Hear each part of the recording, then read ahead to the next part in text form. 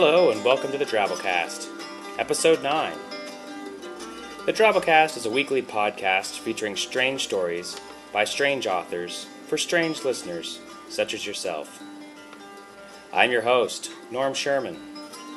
Per usual, I'll start this episode off with the usual requests for your stories, your feedback, and your general attention. This time, however, I'm also going to ask for your vote.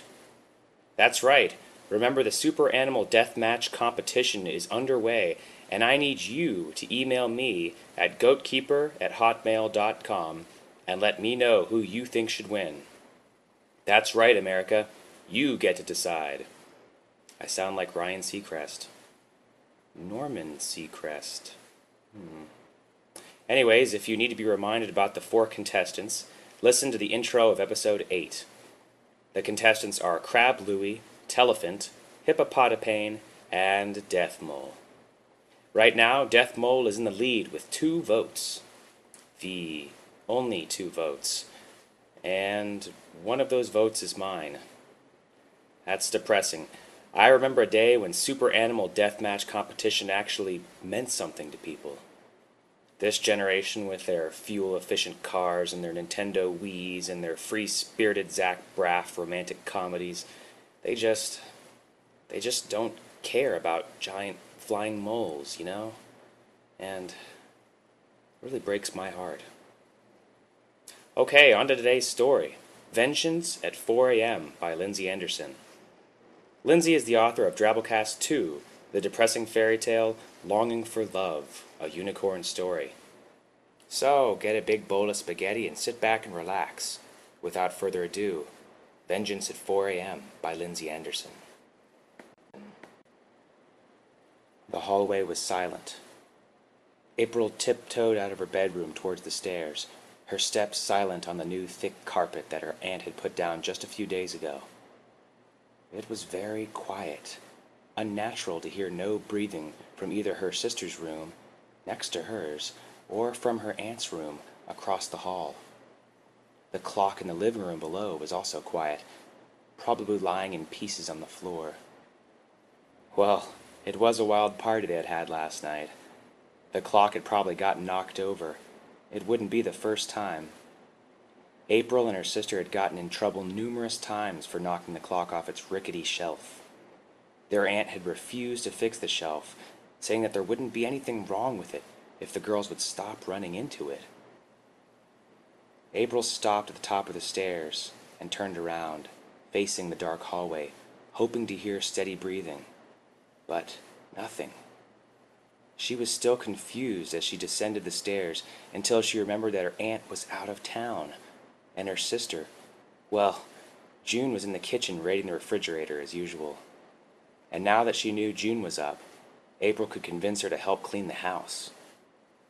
"I'm glad you're up," April said softly, so as to not scare June, whose head was inside the refrigerator. June shrieked, taking a huge gasp of air that sounded almost painful. "April, don't do that. I thought you were Aunt Mary." "No worries. She must still be gone. Coming home later in the day, I guess. But that gives us time to clean up, right?" June grabbed a large green bowl of spaghetti and set it on the kitchen table with a thump. "Well, I have to eat something first. I'm starving." "Fine, but make it quick. Aunt Mary could be back at any time, even if it is 4 in the morning. Looking unconcerned, June took a large plastic spoon and slapped a clump of spaghetti on her plate. "You worry too much, April. We've never gotten caught, even when Aunt Mary is here sleeping. How many parties has she slept through?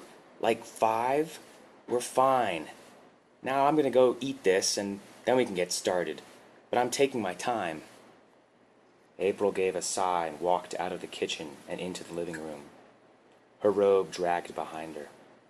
She flicked the light switch and surveyed the remnants of the party. The new carpet with pretzels and chips smashed into it. The couch tilted on its side. Countless bottles all over the room, some of them empty, some of them spilled. A piece of smashed cake was stuck to the wall, and as April looked at it, she vaguely remembered telling one of her friends to use something soft if he was serious about demonstrating his pitching abilities. That would have been the result. And there, under the cake-splattered wall, was the clock in pieces as she had suspected. It wasn't a large clock, but it was loud, and for it not to be ticking consistently made April feel uncomfortable. The tick-tock of the clock was a sound she had liked falling asleep to every night, ever since she could remember. She knelt down and picked up the pieces of wood and the broken face and carried it all out to the kitchen to see the extent of the damage. "Wow, that is bad," June mumbled through a mouth of spaghetti. "Yeah, I don't see how we're going to be able to do anything about it before Aunt Mary comes home," April replied with concern. "Grandpa Norman made that clock, didn't he?" June asked suddenly. "Yeah, I think so. Why do you ask?" June shrugged. "No reason. It just makes it more valuable to Aunt Mary, I guess. That's all." April picked up the largest piece from the base of the clock and turned it over. Maybe there was a date or an inscription on it somewhere. Although she and June had knocked the clock over on more than one occasion, she had never really thought to take the time to look at it closely when putting it back.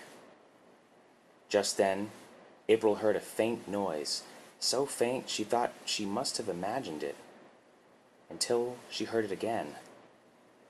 Tick, tick, tap, tick, tick, tap. It sounded like it was far away, in another part of the house, or outside even. "June," she hissed, her throat tightening as she spoke. "Do you hear that?" "Hear what?" June said as she noisily put her empty plate into the sink. April's words tumbled out. That noise! June, don't you hear it? Like a ticking." She put down the piece of the clock she had been holding and grabbed June's arm. The noise came louder and in a nonsensical rhythm. Tick, tick, tap, tap, tap. Tick, tick, tap. Could it be someone at the door? Someone who had left something after the party, perhaps? June could hear it now, too.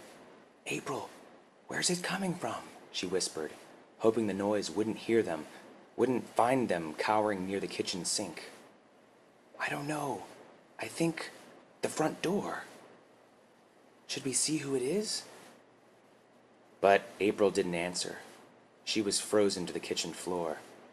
It began to sound more and more like the tapping wasn't coming from outside, but from the very room they were standing in. There was something eerily familiar about that tapping noise, something that resembled... She didn't have to think about it long before she realized. The ticking tapping noise was very much like the sound of Grandpa Norman's clock, the clock that was silent and in pieces, probably beyond repair, never to be reassembled again. Only this sound that resembled the clock's ticking wasn't comforting at all. And it was getting louder the longer they stood there, wondering what to do. Tick, tap, tap, tick, tap, tap. It grew louder and louder until it was almost deafening. And then, suddenly, it stopped. June let out a large sigh and leaned against the counter, shutting her eyes. "It's over. I don't know what it was, but it's over. They left." But April didn't respond, and as June opened her eyes, she saw why. There was something moving in the shadows. Slowly, a long and bony skeleton emerged from the dark. The girls stood frozen in horror, unable to make their legs function in an effort to move away. A look of realization came upon April's face as she whispered over to June. "It's him. We should never have broken the clock." Now they knew what had caused the ticking, tapping noise. It had been Grandpa Norman's bony finger tapping away at the table as he stood watching them. The pieces of the clock he had made spread out on the table as if it had never been anything important. Grandpa Norman's skeletal figure came around the table suddenly, wielding in its bony hands the shards of glass from the clock's face. He would take vengeance.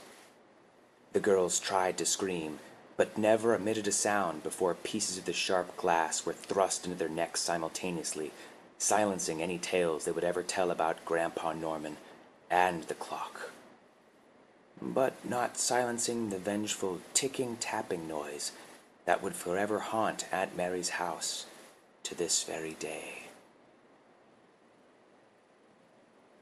Epilogue.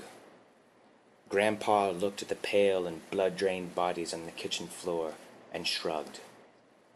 When taking revenge, sometimes unfortunate things must take place.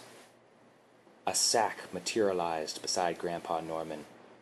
He gathered in his arms the pieces of his beloved clock and placed them gently and lovingly in the sack. He clutched the sack to his sternum as little streams of wetness fell from his hollow eye sockets.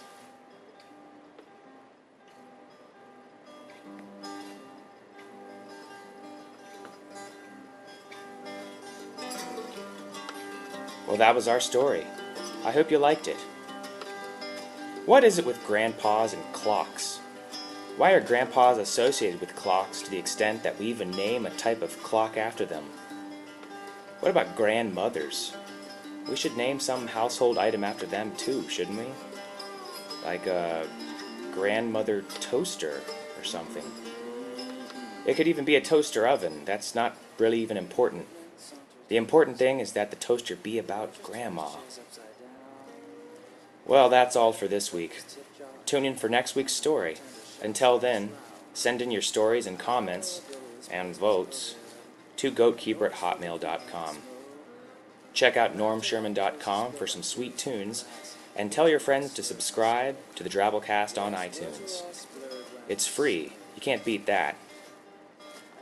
I'm your host, Norm Sherman, reminding you to get your rickety shelves fixed and to stay the hell away from Grandpa's old clock and Grandma's toaster.